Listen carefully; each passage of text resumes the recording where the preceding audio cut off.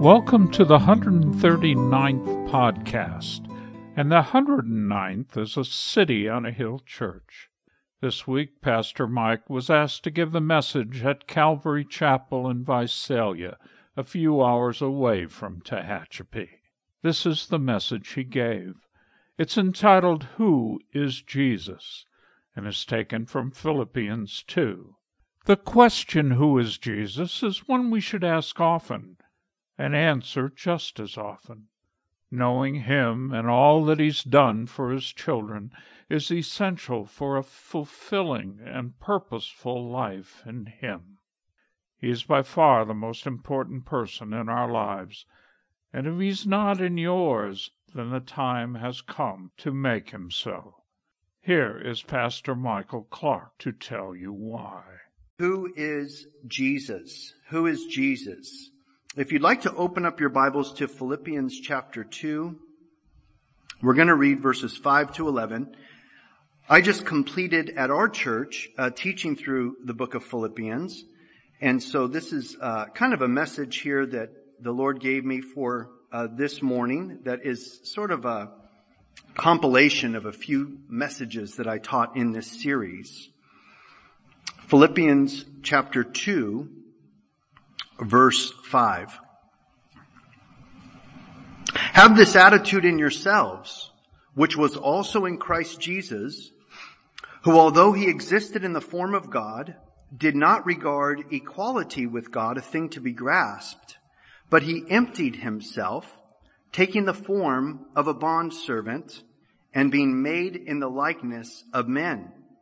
And being found in appearance as a man, he humbled himself by becoming obedient to the point of death, even death on a cross. Therefore also God highly exalted him and bestowed on him the name which is above every name, that at the name of Jesus every knee should bow, of those who are in heaven and on the earth and under the earth, and that every tongue should confess that Jesus Christ is Lord, to the glory of God the Father. So again, the question, who is Jesus? I think that this is a fantastic snapshot, kind of encapsulating as an overview of who Jesus Christ is. And we're really not going to stay here. We're going to use this sort of as a springboard this morning.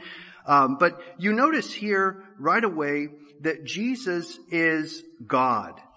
Have this attitude in yourselves, verse 5, which was also in Christ Jesus, who although he existed in the form of God, did not regard equality with God to be a thing grasped. In other words, Jesus didn't have to prove anything. He didn't have to convince. He didn't feel the need to convince anyone of who he was. He just is who he is, and he was who he was. And he didn't feel that he needed equality with God, a thing that he had to strive for. He is God. He's God's Son, the only begotten Son of God, the second person of the Trinity. And he was and is the highest one. He was there in heaven, and he existed in the form of God. He did not regard equality with God a thing to be grasped. He was in the highest place imaginable, on his throne in heaven, and he stepped down off of his throne to take the lowest place possible to become a human being, to live and to be the propitiation, the substitutionary atonement for your sins and for mine and for the sins of the whole world. You can't get any higher than he was, and you can't get any lower than he came, who emptied himself, verse 7, taking the form of a bondservant and being made in the likeness of men. He didn't empty himself of his godhood. He didn't empty himself of being God. He can't ever stop being God. He's God. He emptied himself of his power, of his position, and his privileges as being God, the Son, to come and to dwell among us, to take a human body and to come and to live a perfectly sinless life, so that he could be a substitutionary atonement on the cross of Calvary for our sins. It says he, verse 8, being found in appearance as a man, humbled himself by becoming obedient to the point of death, even death on a cross. Therefore God has highly exalted him and bestowed on him the name which is above every name, that at the name of Jesus every knee should bow, of those in heaven and on earth and under the earth, that every tongue should confess that Jesus Christ is Lord to the glory of God the Father. It's interesting, if you turn to Isaiah chapter 45 in the Old Testament, and you really don't have to hold your place there in Philippians, and I go pretty quickly. I have this all marked out in my Bible, so if I'm going too fast, you may just want to take notes and look it up later or listen to the sermon again. But Isaiah 45, this is so interesting to me because as Paul the Apostle is quoting there in Philippians chapter 2, he's quoting actually from the Old Testament in Isaiah chapter 45, as we're going to see here in a minute. Isaiah 45 verse 21 says this, "Declare and set forth your case. Indeed, let them consult together." Isaiah 45:21. "Who has announced this from of old? Who has long since declared it? Is it not I, the Lord? And there is no other God besides me, a righteous God and a Savior. There is none except me." Now, class, who is it that's speaking? It's God that's speaking very clearly, right? God is speaking. "Is it not I? There's no God besides me, a righteous God and Savior. There is none except me." Verse 22, "Turn to me and be saved, all the ends of the earth. For I am God, and there is no other. I have sworn by myself, the word has gone forth from my mouth in righteousness, and will not turn back, that to me every knee will bow, and every tongue will swear allegiance." So what do we see here? We see that Jesus is God. In Philippians chapter 2, this is speaking of Jesus. At the name of Jesus Christ, every knee shall bow, every tongue shall confess that Jesus Christ is Lord to the glory of God the Father. Well, it's God here who says, "To me, myself, every knee will bow, every tongue will swear allegiance." And so right from the beginning, we see that Jesus was not just a man. He was much more than just a human being, just more than just a man that was dwelling among us. He was God in the flesh. And not only is he God in the flesh, one day every knee will bow and every tongue will confess that Jesus Christ is Lord to the glory of God the Father. So this is Christmas time. I loved all the beautiful Christmas music and just gorgeous songs and psalms of Jesus here celebrating his birth. And so as we celebrate Christ's birth, who is Jesus? The scriptures record for us that Jesus Christ is the only begotten Son of God, that he was born of a virgin. No one's ever been born of a virgin before then or since then. Only Jesus, born of the Virgin Mary. That Jesus is the one who gave sight to the blind. He gave sight to people who were born blind. And so everywhere that he went, he made a mark. He made an impact. He would go to heal the sick. He even healed the lepers. I mean, leprosy to this day is still something that is highly contagious. They've just recently come up with a treatment for leprosy. Really not a cure, more of a treatment for ongoing leprosy. Jesus healed the lepers. And so he made an impact on his nation everywhere he went. He was merciful and compassionate to the poor. He cared for the downtrodden, for the widows and the orphans. Indeed, he was accused of being the friend of sinners because Jesus Christ came to save man from their sins. Jesus brought the dead back to life. It is interesting if you read when he raised Lazarus, the last of three people that's recorded that Jesus raised from the dead. When he raised Lazarus from the dead, the religious leaders, Jewish leaders at that time, were so threatened by Jesus' popularity and his power. In other words, he's raising people from the dead. He's turning water into wine. He's giving sight to people that are born blind. He's healing people that are paralyzed, and they get up and walk. He's healing lepers. And so when he raised Lazarus from the dead, if you read there, I believe it's in John chapter 12, they conspired together, the religious leaders, to kill Lazarus. to kill him, because Lazarus was such a powerful testimony of who Jesus Christ was and is that they just couldn't stop Jesus. Everywhere he went, he was making a huge impact, and people were drawn to him because of his love, because of his compassion, because of his power, and because of his deity. Jesus is the Savior of the world. He changed the world at the cross. As a matter of fact, if you look at all of human history, you go back to the cross, and that's where everything changed. Our calendars changed because Jesus was born. Anno Domini means the year of our Lord in Latin. And so we get AD, Anno Domini, the year of our Lord, from the time that they believed that Jesus was born. And before then, the calendar says BC, before Christ or before Christianity. I find it interesting that the atheist scholars and the scientists and so forth, they really, really wanted to get rid of Jesus on the timeline of history. And so they came up with an idea about 15 years ago where they said, we're not going to call it AD or BC anymore. We're going to change it. That's too related to Christianity, and we want to remove God from the timeline. So they came up with the brilliant idea of calling it CE, the Common Era, instead of AD, the year of our Lord, and BCE for before the Common Era. Fascinating. You ask them, well, what determines the Common Era? Well, the birth of Christ determines the Common Era, they tell you. So they just can't get away from Jesus Christ. He is the one who has come and made an indelible mark on our world. Jesus is the most recognized name on the planet. There is no one more well-known and popular on the planet. He's the most famous name on the planet to this day, Jesus Christ. There are more books written concerning Jesus than any other human being in human history. I would dare say that if you took all the books of all of the major figures of human history and you combine them, there's still more books written about Jesus Christ than everyone else combined. You think about that.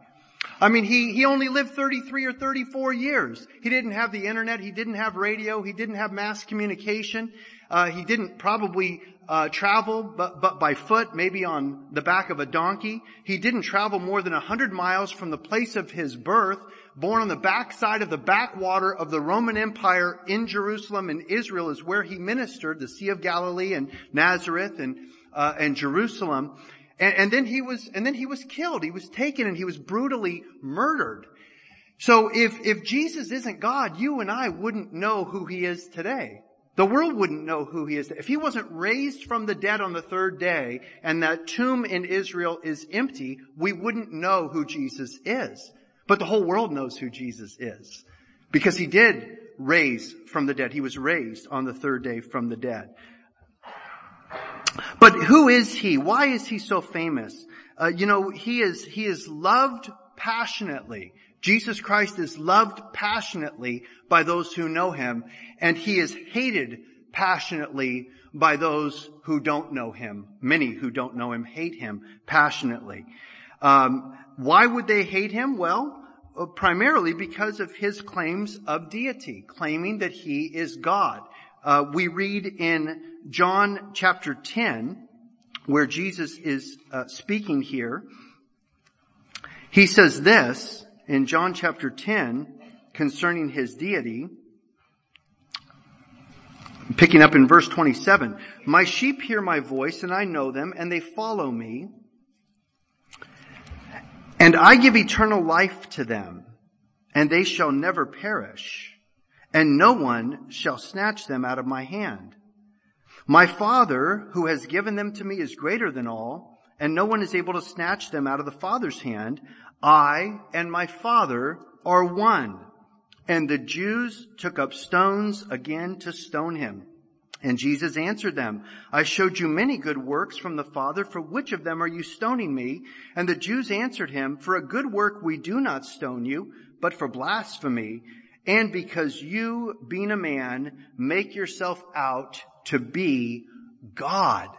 They got it. They were wrong, but they got it. Jesus was declaring his deity. He was declaring that his equality with God means that he is God. Even the declaration that he's the only begotten Son of God is in essence that God has a son, and therefore the Son is just like the Father. And so the religious Jewish leaders at this time thought he was blaspheming. And that's the reason actually that they had him put on the cross, was for the quote unquote crime of blasphemy. But what could Jesus say? He is God. How could he not be God? He's always been God, always will be God. God can never change. He's the same yesterday, today, and forever. He's eternal. He's always existed. He's the Alpha and the Omega, the beginning and the end. And so for Jesus to deny his deity would have been to deny the very essence of his character, his nature, and his attributes. And so of course Jesus declared that he is God, because he is God. And yet those who reject his deity hate him passionately still to this day. Jesus also claimed that he is the exclusive way to heaven. And that's another reason why he is hated by many. John chapter 14 verse 6, the exclusivity of Jesus' claim. Jesus said to him, I am the way and the truth and the life, and no one comes to the Father but through me. Now there are many churches today that will not read this verse from their pulpits because it's not politically correct. It's not, you may chase off some people who would otherwise sit there and write tithe checks to your church. If you tell them Jesus is the exclusive way to heaven, there is no second plan. There's no plan B to get to heaven. It's only Jesus. Jesus, who is God, by very definition, God cannot lie. So everything that Jesus says is the truth. And Jesus makes this very clear. I am the way and the truth and the life, and no one comes to the Father but through me. And we think, well, that's not fair. There should be a second way. I should be able to, take another road, and all roads should lead to heaven. But that's just not true. All roads don't lead to heaven. I don't know if you've ever been to an airport, a big airport, LAX or Kennedy, John F. Kennedy Airport or Reagan Airport, and you have all these jets and all these planes going all over the place, like a machine. It's like a well-oiled machine as they get these things off and land them and so forth. If you want to go to Hawaii and you show up at LAX, you can't just decide to jump on any old airplane to end up in Hawaii. You have to get on the airplane that's flying to Hawaii. I mean, we understand that. If you think, well, I think I should be able to take any airplane and go to Hawaii. I don't like this exclusivity of the LA airport telling me I have to get on this airplane to fly to Hawaii. I'm going to jump on another plane and I'm going to expect to get there. Well, you won't get there. You're going to end up somewhere you don't want to be. And so we understand this. If you want to get somewhere, you have to go that way to get there. We understand that. I mean, you all drove to church this morning. You didn't just say, well, I'm just going to get in the car and see where I show up and it'll be church. It'll be Calvary Chapel. I mean, it's silly. So we know that rationally, logically, to get to a place, you have to go a certain way, follow instructions and directions to arrive at your destination. Jesus is just making it very simple. He says, no one comes to the Father but through me. He is the way to heaven. So for this reason, there are many who don't like Jesus, who don't agree with what he says because of his exclusivity. Jesus is the source of true life, and this is something that we as his people know and we appreciate and we enjoy. In John 10:10, Jesus said, I came that they might have life and they might have it more abundantly. Jesus is the only way to really find true satisfaction in this world. The things of this world will never truly satisfy. They will always leave you empty, wanting more.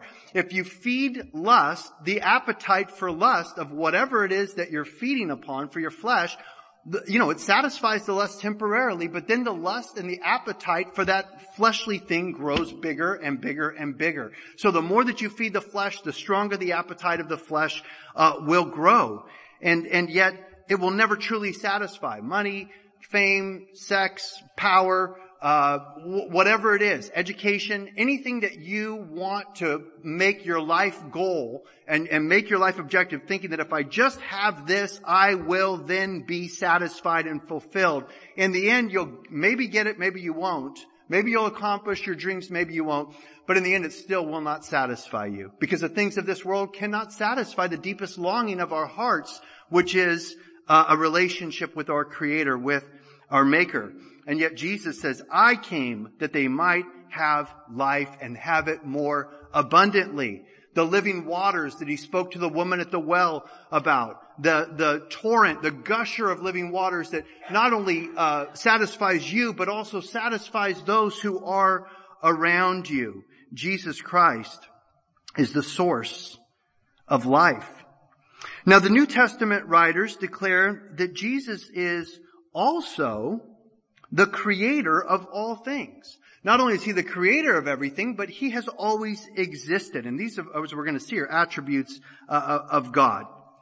In Colossians chapter 1, and if you ever have the Jehovah's Witnesses knocking on your door, bless their hearts, they're so sincere, but they're so wrong, they're so deceived in their theology because they deny the deity of Christ. If you just remember Colossians 1, Hebrews 1, and John 1, you'll probably send them packing pretty quickly when you open your Bible there and show them that Jesus is God from the scriptures, from the New Testament, very clearly. Colossians chapter 1 verse 15 says this, and he is the image of the invisible God, speaking of Jesus, the firstborn of all creation, or the preeminent one of all creation. For by him all things were created, both in the heavens and on earth, visible and invisible, whether thrones or dominions or rulers or authorities. All things have been created by him and for him. And he is before all things. And in him all things are held together. And so Jesus created everything. He is the image of the invisible God. God is a spirit. Those who worship him must worship him in spirit and in truth. God is a consuming fire. Speaking of God the Father, he's a spirit. Jesus came and took on a body. He took on flesh, a human body, to come and to show us who God is. The express image of the invisible God. He is the creator of everything, both in the heavens and on the earth, visible and invisible. Jesus created all the angels. He created the angels that later fell, that became demons, the third of the angels that fell in the rebellion in heaven. Satan is not equal to Jesus. It's not like an Avengers superhero movie with a bad guy and a good guy that have equal powers and you don't know which one's going to win. Jesus created Lucifer before he became Satan. He is the creator of all things. Satan is a created being, a fallen created being. He's not equal to Jesus or even comparable to Jesus. Jesus created him. It says that he is before all things and that in him all things are held together. He literally holds the universe together. He's the one that is the atomic glue that holds all of this universe together. Colossians 1. Now Hebrews 1 also tells us something similar about Jesus being eternal and Jesus being the creator of everything. Hebrews 1 verse 1. God, after he spoke long ago to the fathers and the prophets in many portions and in many ways, in these last days has spoken to us in his Son, whom he appointed heir of all things, through whom also he made the world. Verse 3, and he is the radiance of his glory and the exact representation of his nature, and he upholds all things by the word of his power. And so once again, we're told here by the author to the Hebrews that Jesus Christ is the only begotten Son of God, that God sent into the world to be his final messenger, his final message to man. He sent prophets, he gave the law in the Old Testament, but then he came in person. In the person of Jesus Christ, God came to us to be the Word that became flesh to dwell among us. He's the final word from God, the final prophecy. He came in person. He didn't send someone else to tell us about God. He came himself to show us God. He is the radiance of his glory and the exact representation of his nature. That's why Jesus would say, if you've seen me, you've seen the Father. He would say, I and my Father are one. If you want to know what God is like, look at Jesus. If you want to know how God thinks about things, read how Jesus thinks about things. Read the Gospels, because Jesus is equal to the Father. And Jesus came to reveal the Father to us. And he upholds all things by the word of his power. He made all things, through whom he made the world. So that's a second scripture in the New Testament to show the record of the deity of Jesus Christ. He's eternal and he created everything, and he is equal to God the Father. Third scripture is in John chapter 1, which is very well known. John chapter 1. In the beginning was the Word, and the Word was with God, and the Word was God. He was in the beginning with God. All things came into being by him, and apart from him, nothing came into being that has come into being. So what are we told here? We're told that Jesus is God. In the beginning was the Word was with God, and the Word was God. Now who's the Word? Verse 14 tells us, John 1, the Word became flesh and dwelt among us, and we beheld his glory. Glory is of the only begotten from the Father, full of grace and truth. So the Word here is speaking. It's another name or title for Jesus Christ. The Word is Jesus. So in the beginning was Jesus, and Jesus was with God the Father, and Jesus was God. He was in the beginning with God. All things came into being by him, and apart from him, nothing came into being that has come into being. He created everything. In the beginning, before there was anything, he was there. He's eternal. He is God. And so for this reason, there are many who love him, and there are many who hate him because of who he is, because many love God, and there are many who hate God. So to know Jesus is to really come to know God. So that kind of begs the question then, well, who is God? Who is God? There are many religions, there are many gods, there are many false gods that are worshipped as God. How do we define God? How do we kind of pull God out of all of the pantheon of false gods in this world? Well, there's three things that really make God distinct and unique compared to all of the other false gods that are worshipped on the earth. Number one, God is the eternally existing one. He's always existed. Everything else had a beginning. The whole universe had a beginning at one point, and it will have an end at one point. But God doesn't have a beginning or an end. He is back to the vanishing point. As the original language would indicate in Hebrew, that God is he's as far back as you could think, and then he's past that. That's how far back God goes. You get to the end of the timeline, and God was there before the timeline began. It just blows our minds, but that's what the scriptures declare. And God will always be. He will always exist. So no past, no future. God exists in the eternal now, the eternal present, and yet God is the eternally existing one. St. Thomas Aquinas, who was a 11th or 12th century Christian philosopher, coined the phrase that Jesus, or that God is the uncaused cause of everything. If you have a cause and effect sort of a system where, you have this because something happened before this to get to here, and everything is a series of cause and effects, well, where did it all come from? Where did it all start? It had to begin somewhere. It couldn't begin from nothing. Someone had to start this whole thing in process. And so God is the one who started everything. He is the uncaused cause of everything that exists. It's like the watch that's made by the watchmaker, or like the painting that's painted by the painter, or the building that is built by the builder, or the musical composition that is composed by the composer. If you have a creation, you must have a creator. Even a child can understand this. As a matter of fact, atheism is such and I was an atheist when I was in college, but atheism is such a limited, narrow viewpoint to think that you could have all the knowledge in the universe that you can know that there is no God. What arrogance that would be. That would mean you'd have to be able to know everything in the universe to even make the statement that you know definitively as an atheist there's no God. How do you know there's no God?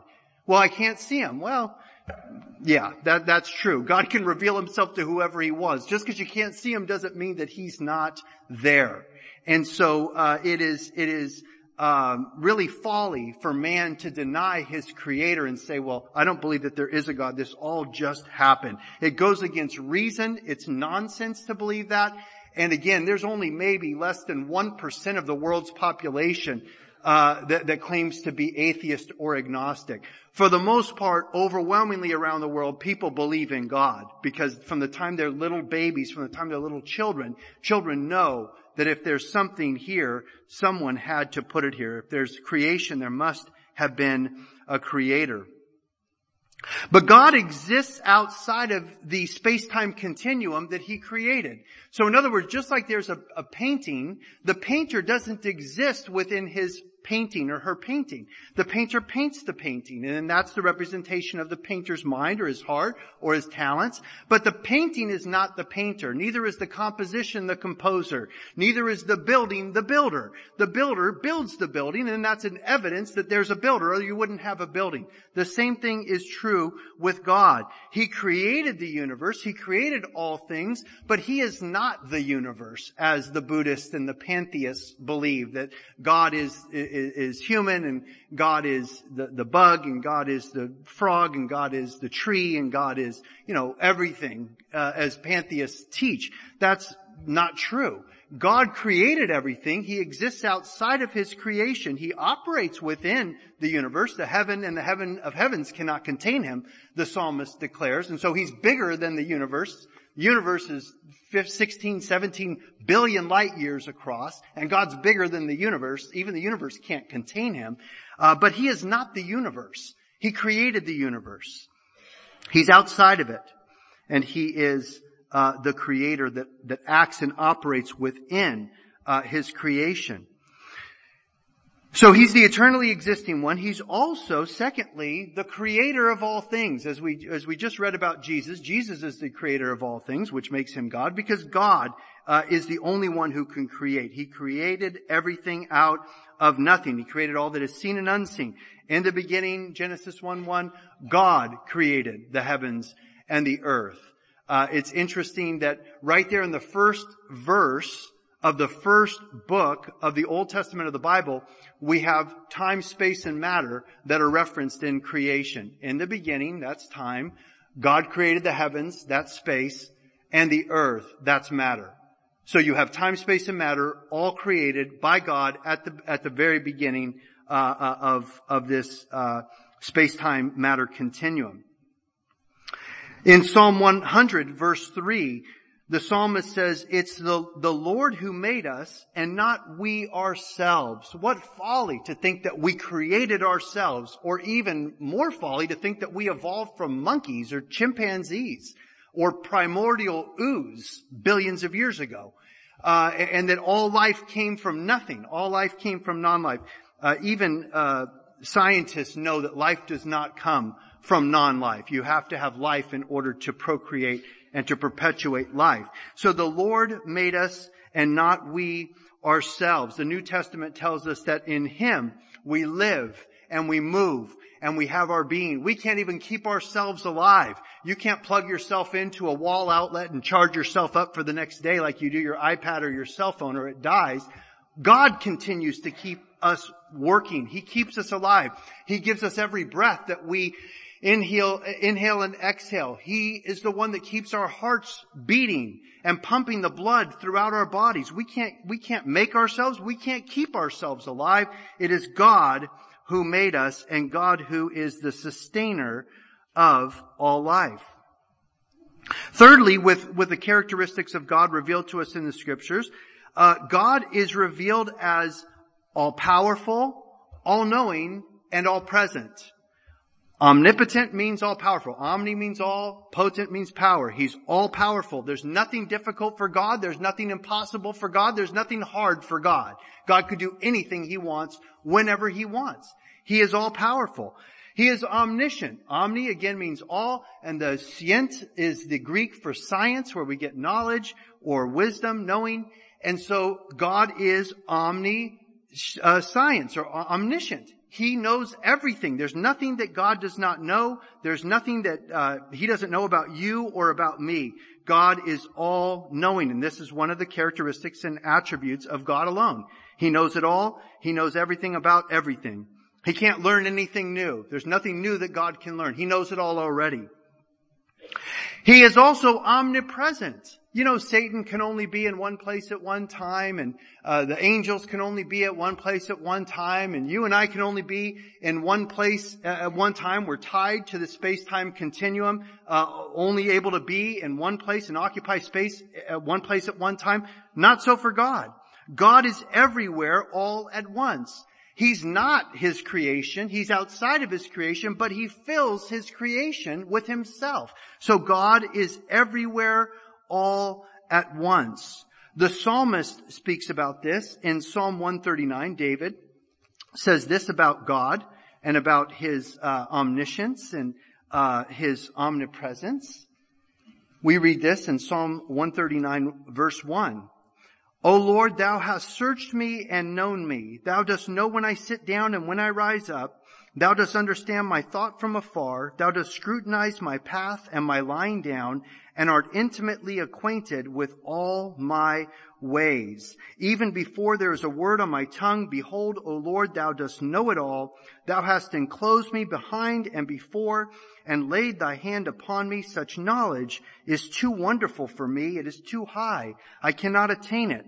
Verse 7, where can I go from Thy Spirit? Or where can I flee from Thy presence?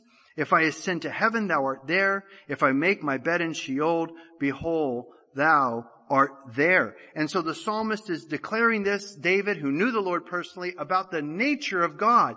God is everywhere at once. You can't ever get away from God. And that should comfort you when you're serving the Lord and living for the Lord. It should terrify you when you're serving the devil and living for the things of this world, because God sees it all. You can't get away from Him. He sees it all. He knows it all. And He is everywhere all at once. Now, God has revealed Himself to man primarily in three ways. General revelation, special revelation, and then the coming of His Son to the earth.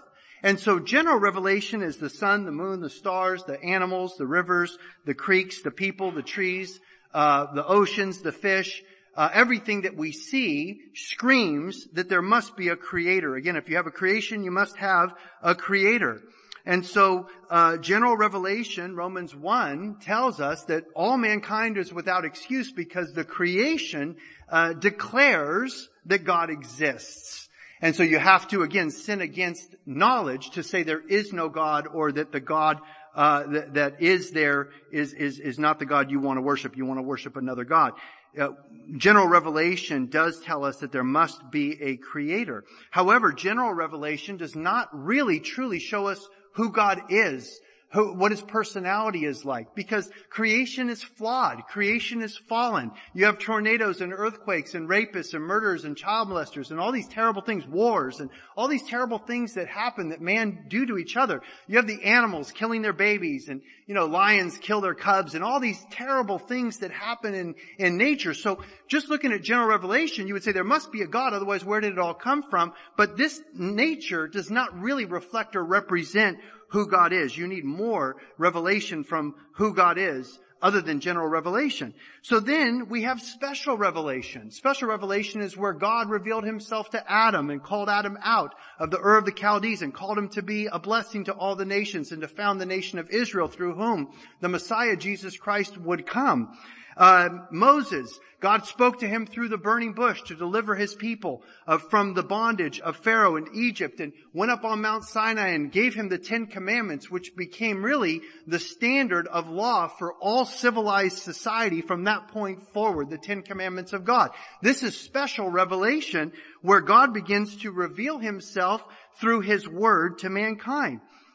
The law, the prophets, the whole Old Testament show us the nature, the character, the attributes of God, that God is holy, that God is love, that God is powerful, that God is just, that God is righteous, and that God is good. The Old Testament special revelation tells us this. But then God sent us His Son, Jesus Christ, to personally come and deliver the message and say, I and my Father are one. If you've seen me, you've seen the Father. This is the most special revelation. God's only begotten Son came to us to reveal the Father to us. And this is why we are Christians. This is why we celebrate Christianity. We celebrate Christmas. We celebrate Easter. We celebrate every Sunday, the Lord's Day. We get together because God has sent us His Son to introduce us to the Father, to reveal the Father to us. Scriptures declare that God is one. He's three persons, but He's one God, the compound unity of God, the Father, the Son, and the Holy Spirit. The New Testament teaches this very clearly, but actually so does the Old Testament. Come, let us make man in our image, God said in Genesis 1, verse 26. Why didn't God say in Genesis 1, let me make man in my image? But He said, let us make man in our image. He repeats that in Genesis 3:22. He repeats it again in Genesis 11, verses 6 and 7. God refers to Himself as us, as we, even though we know that the Lord thy God is one God. Hear, O Israel, Deuteronomy 6:4. The Lord thy God is one God. So how could God be one and yet He is more than one? Well, we know that God is three persons. God the Father, God the Son, and God the Holy Spirit. People say, well, how could that be? Wouldn't you have three gods? That's what the Muslims say. That's three gods. That's not one God. 1 + 1 + 1 equals 3. Well, their mathematics is wrong. The formula is not 1 + 1 + 1 equals 3. It's 1 times 1 times 1 equals 1. God is one God, three persons. Hard for us to understand, blows our little minds, but it is what the Scriptures declare concerning how God has revealed Himself to us. It's interesting that God has put threes all over creation. Creation is made up of time, space, and matter in our space-time continuum. Time is experienced in past, present, and future, another 3. Space is revealed. We occupy space in 3 dimensions, length and width and height. Matter comes in 3 different ways, liquid, gas, and solid. So there's 3s everywhere in creation that you just can't get away from. If you take matter and you break it down, you have an atom. And the atom is made up of protons, electrons, and neutrons. Once again, you have 3. You take the protons and they send them at light speed in a hadron particle accelerator in Switzerland. They smash these protons together to see when they smash. They take a picture to see what it looks like. And they find that protons are made up of 3 things: quarks, neutrinos, and boson particles. So everything just has God's fingerprints everywhere in His creation. There's 3 invisible forces acting upon us at all times: gravity, electromagnetic polar energy or power, and nuclear fusion from the sun. 3 types of power and energy that we cannot really discern with our 5 senses, but they exist in space and time. Otherwise, life could not exist.